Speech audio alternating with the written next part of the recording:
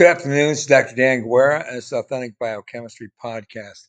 Second lecture for Sunday. It's afternoon, the 5th of March, 2023. Lecture 42 in immunoepigenetics commencing now. So, we have been discussing the immature cluster of T-all that included specific clinical cases with a HOX-A activating abnormality that was involved in the proliferation of oncogenic events. I mentioned to you what Hox genes are. Remember, they're homeobox genes encoding evolutionarily highly conserved homeodomain containing transcription factors. And these transcription factors have a whole host of transcriptomic repertoire, but if you look at them physiologically, they're involved in embryogenesis and also, unfortunately, many aspects of tumorigenesis. And that's because Hox genes are associated with the specific cell identity terminal differentiation.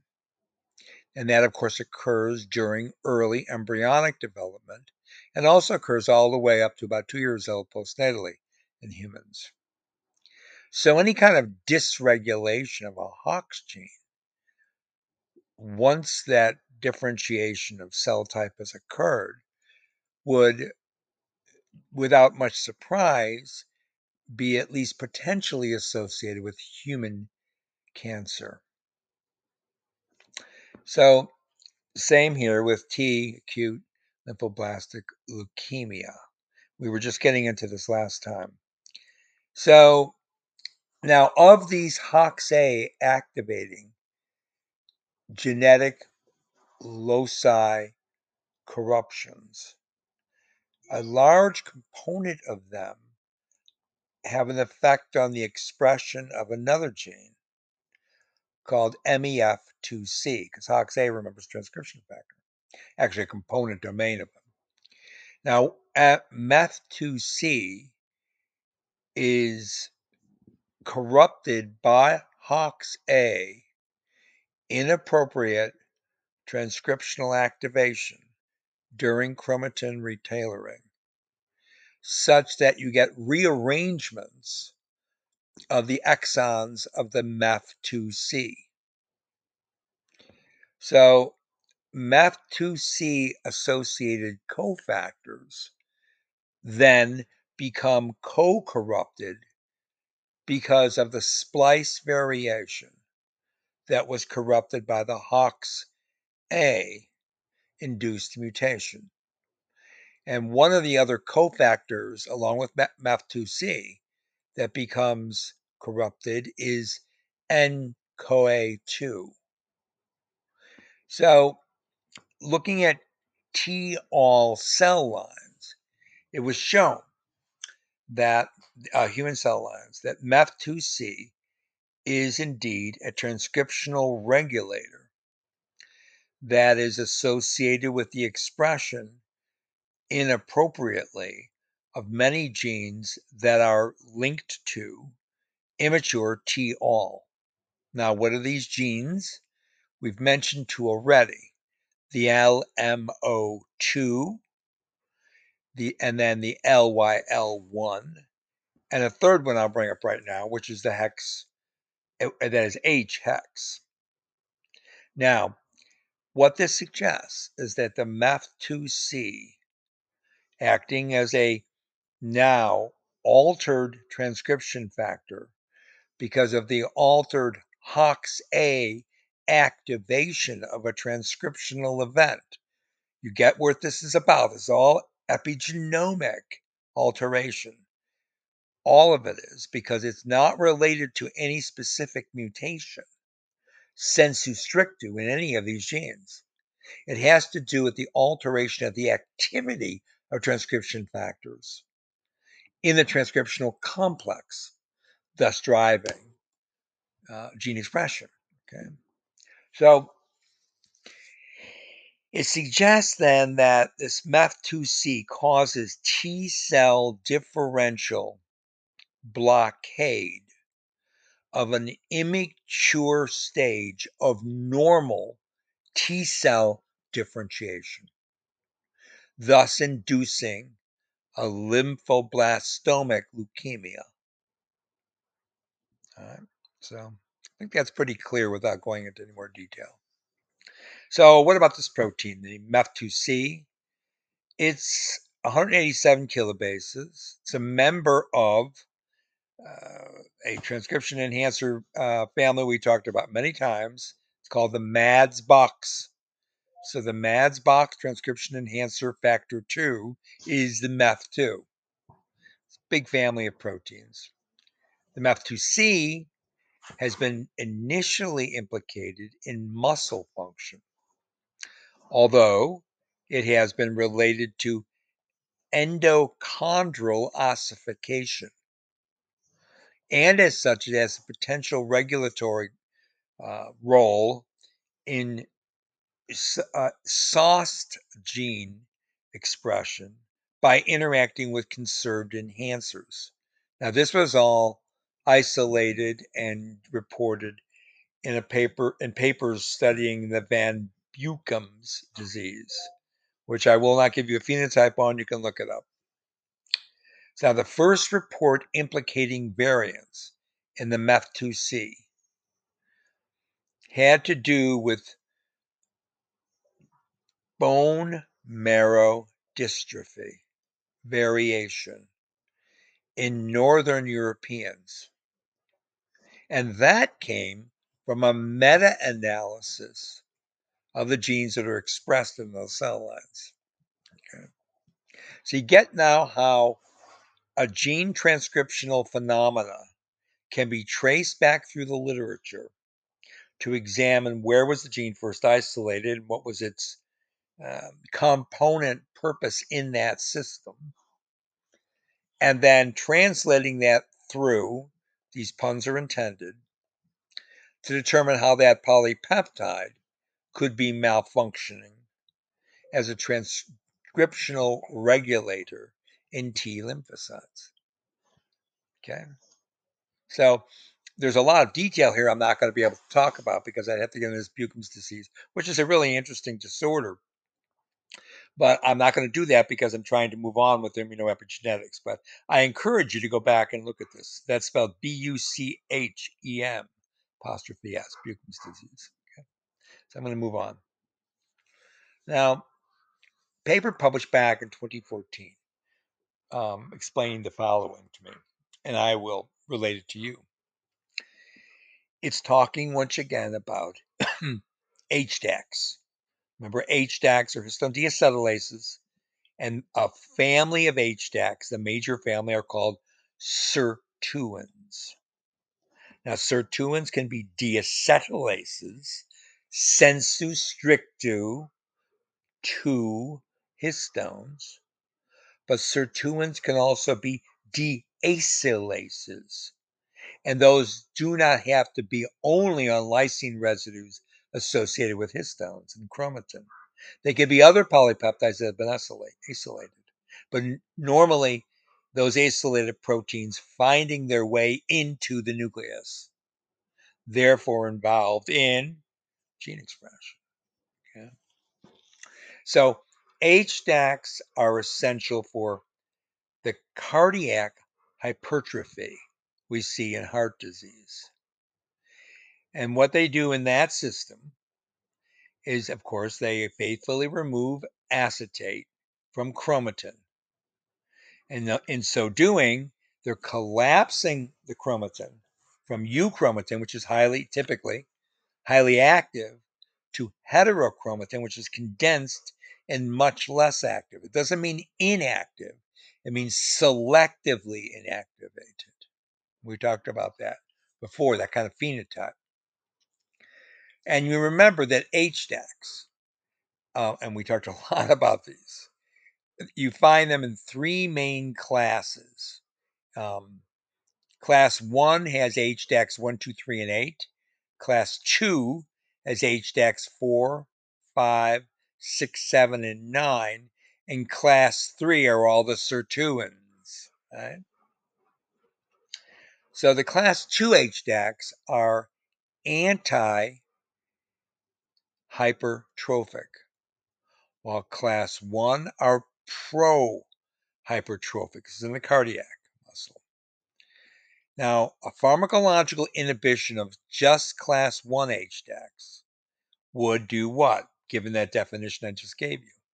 It should inhibit cardiac hypertrophy. And what follows an inhibition of cardiac hypertrophy is a decrease in the pressure overload to the muscle. So what's involved here? Protein kinase C and CAMK, that kinase, okay, CAM kinase, because both PKC and CAM kinase phosphorylate class 2 HDACs. When they phosphorylate class 2 HDACs, what happens? They cause a mobilization of the HDAC to the nucleus. Okay. So when you phosphorylate HDACs, you induce nuclear export. When you dephosphorylate HDACs, they are found in the nucleus. I want to make sure you understand. The phosphorylation of the HDAC induces nuclear exportation, not importation. So when you do that, what happens? You're de-repressing targeted genes, right? Because the HDAC is going to be involved in repressing the genes. Why? Because it's going to be a deacetylating histone. Deacetylating histone makes heterochromatin. Heterochromatin, in a generic way, represses gene expression. You see? So you have to follow along on the valence here and on the frequency and amplitude of the signal. Right? So specifically HDAC 5 and 9 are involved in nuclear mutations that demonstrate quite clearly that the typical class 2 HDACs are anti-hypertrophic. And they are anti-hypertrophic because they inhibit hypertrophic growth of the cardiac muscle. Now, converse to that, you might guess that HDAC 5 and HDAC 9 gene deleted murine model mice will show what? Obviously, hypertrophy. And in this case, when you do the knockout, especially the double knockout of HDAC 5 and HDAC 9 in mice, you get spontaneous hypertrophy. And that is associated with aging. And ultimately, you get enhanced hypertrophy that becomes pathological. You get hypertrophic cardiovascular heart disease. All right? So now you know sirtuins like SIRT3 are elevated as well during hypertrophy. And they're believed again to act like a negative regulator of hypertrophy. So SIRT3 expressing mice are actually protected from hypertrophic stimuli. Whereas SIRT3 knockout mice rapidly develop cardiac hypertrophy. Okay. So what does that tell us? That tells us once again this whole concept of epigenetic alteration of histones, the specific covalent modification being acetate, added to lysine residues most often. Sometimes the serine and threonine, but the most canonical and the one here for sure is with the lysine residue. When lysine is added via histone acetyltransferase, which can be part of the transcription factor complex, that will open up chromatin and allow for massive amount of gene expression. Whereas a deacetylase like SIRT3 is going to cause condensation of the chromatin. Condensation of the chromatin to heterochromatin from euchromatin means a decrease in global gene expression, but nevertheless, specific, sometimes elevation of discrete, unique transcripts. So I'm telling you, when you get a SIRT3 deficient mouse and you develop hypertrophy, that means that when you remove the deacetylase activity on the lysine residues, on the histones, when you remove that, what happens? You don't deacetylate, right? Because the SIRT3 is a deacetylase. So SIRT3 deficiency means no deacetylation. And when that happens, you get a more robust transcriptome, which in this particular pathological network causes cardiac hypertrophy. Now, final point here. SIRT3, along with being a deacetylase and functioning as one, will activate FOXO3A. And what is that? What will that happen? What happens then? The antioxidant genes encoding manganese superoxide dismutase and catalase. So when you get deacetylation as composed by SIRT3, which is a deacetylase, card-carrying class 3 deacetylase, you will activate a transcription factor called FOXO3A because of that deacetylation of histones. And then you'll get antioxidant genes, which of course encode for, among other transcripts, the manganese SOD, that's superoxide dismutase, and of course catalase. So what that means is a removal of reactive oxygen. You see? So now isn't that curious? Because I'm telling you the unique expression of those genes because of what SIRT3 does would remove reactive oxygen, you see? So if SIRT3 isn't there, you'll have an increase in reactive oxygen, presumably. Okay. So overall, what happens, because SIRT3 activates FOXO3 and the antioxidant genes, because of that, transcription factor activation, catalase and SOD, that will lead to a suppressed hypertrophy, cardiac hypertrophy, because of the decreased cellular levels of reactive oxygen species. So now you have the whole story there. Now, can we add that to the lymphocyte proliferation? I don't see why not. I mean, even that particular motif. Now, I haven't found the papers that support that this is the HOX3 moving through the MEF transcription factor, ultimately moving through the three other components to get to the HDAC activation or deactivation, leading to increased lymphoproliferation. I haven't found those specific papers yet, but reading these background papers, at least now we have a mechanism which is quite linear in logic. If you have a lot of reactive oxygen, you're going to get a lot of hypertrophy. If you have a lot of reactive oxygen, you're going to induce T cell proliferation, especially at an indeterminate, not completely terminally differentiated, that is, state, thus inducing lymphoblastic leukemia.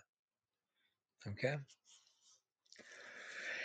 So remember, this whole system is about how chromatin retailoring. I call it retailoring, not remodeling. Remember, that's my term, retailoring. You probably won't see it in the literature, at least not yet. Maybe in a paper I published, I might have used that term. And I call it retailoring because what is tailoring? That's like, well, for example, what do you do when you go to a tailor? I mean, I don't go to a tailor, but if you were able to go to a tailor, that tailor could give you a new suit. And not just give you a new suit, that tailor is going to specifically do measurements of the body, of your body, and then tailor the suit so it fits you just right. So a nice, finely tailored suit, right? Well, in chromatin, when you're doing acetylation of histones or methylation of CpG islands, just for example, they used to call that remodeling. And I always made fun of that because I always thought remodeling sounds like kitchen remodeling or house remodeling. And I always thought that just sounds really weird. What do you mean? Like we're knocking down walls, we're putting in a sink over there, we're reintroducing the wood stove that some fool took out.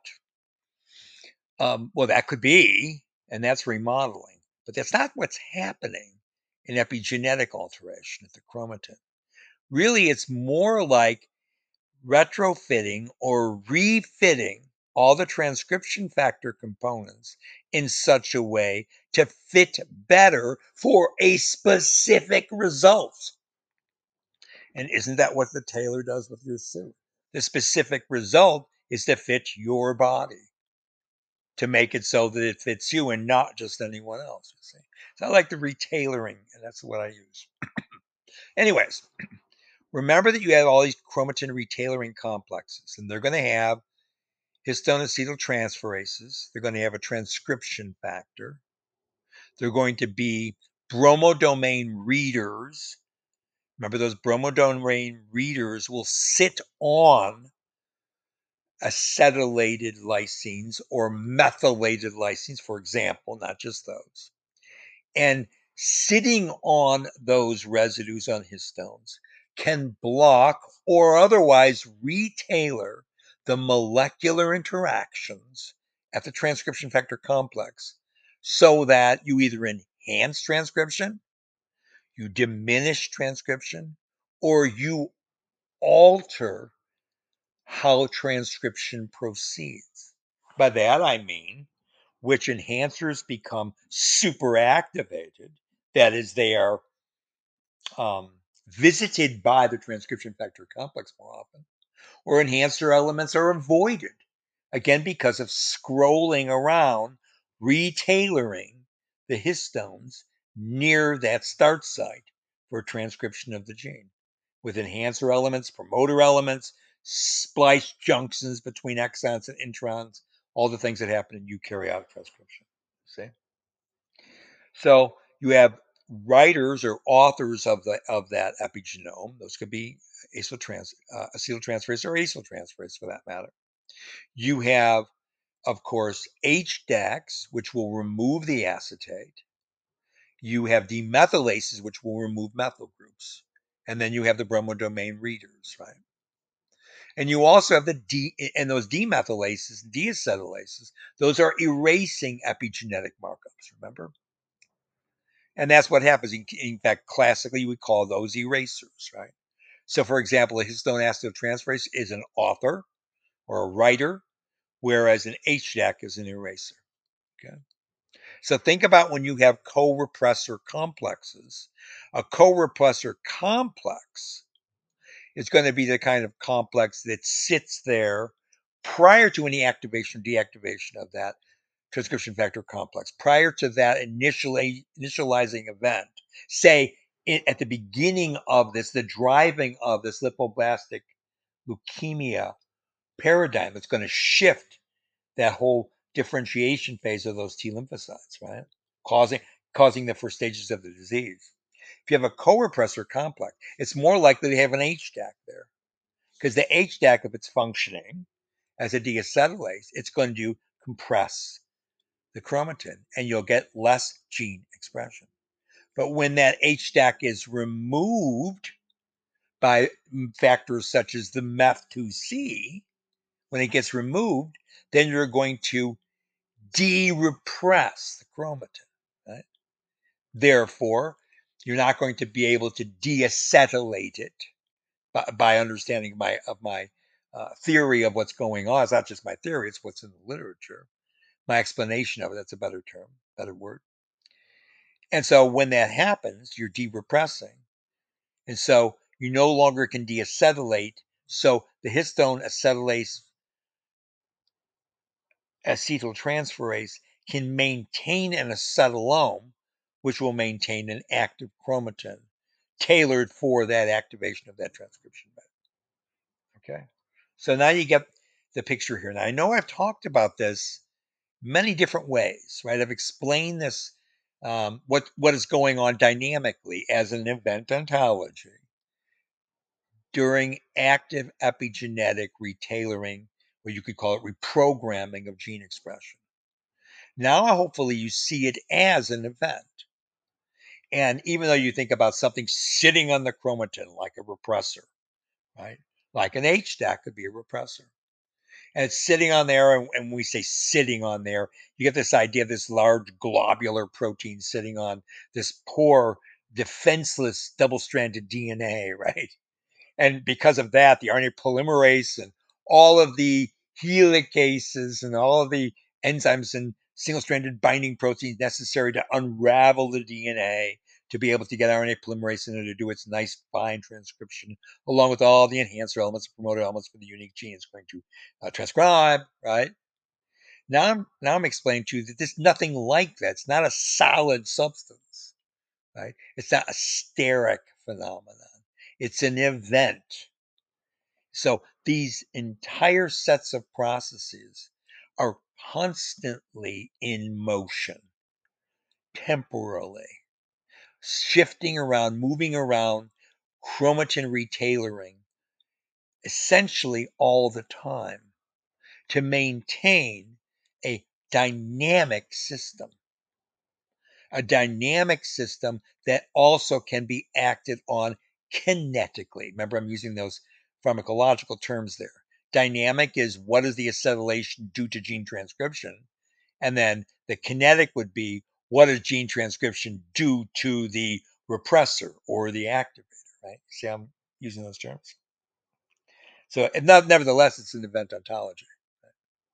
So that's where I think I'm going to leave you today. It's the second lecture for today. I just wanted to bring that home.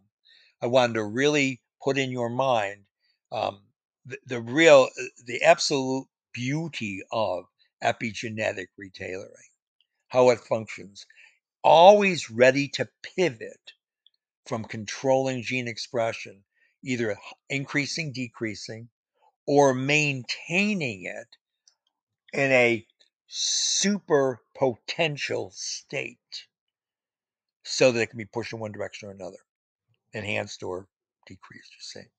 All right. So again, this is the 5th of March. Again, I will mention it's Mary O'Brien and Steve Studstrup's birthday. People I've known long ago. Remember, they both were born on the 5th of March. What a memory. Anyway, this is Dr. Dan Guerra from Authentic Biochemistry Podcast. As the sun is getting lower in the sky along the Clearwater River in northern Idaho. Saying bye for now.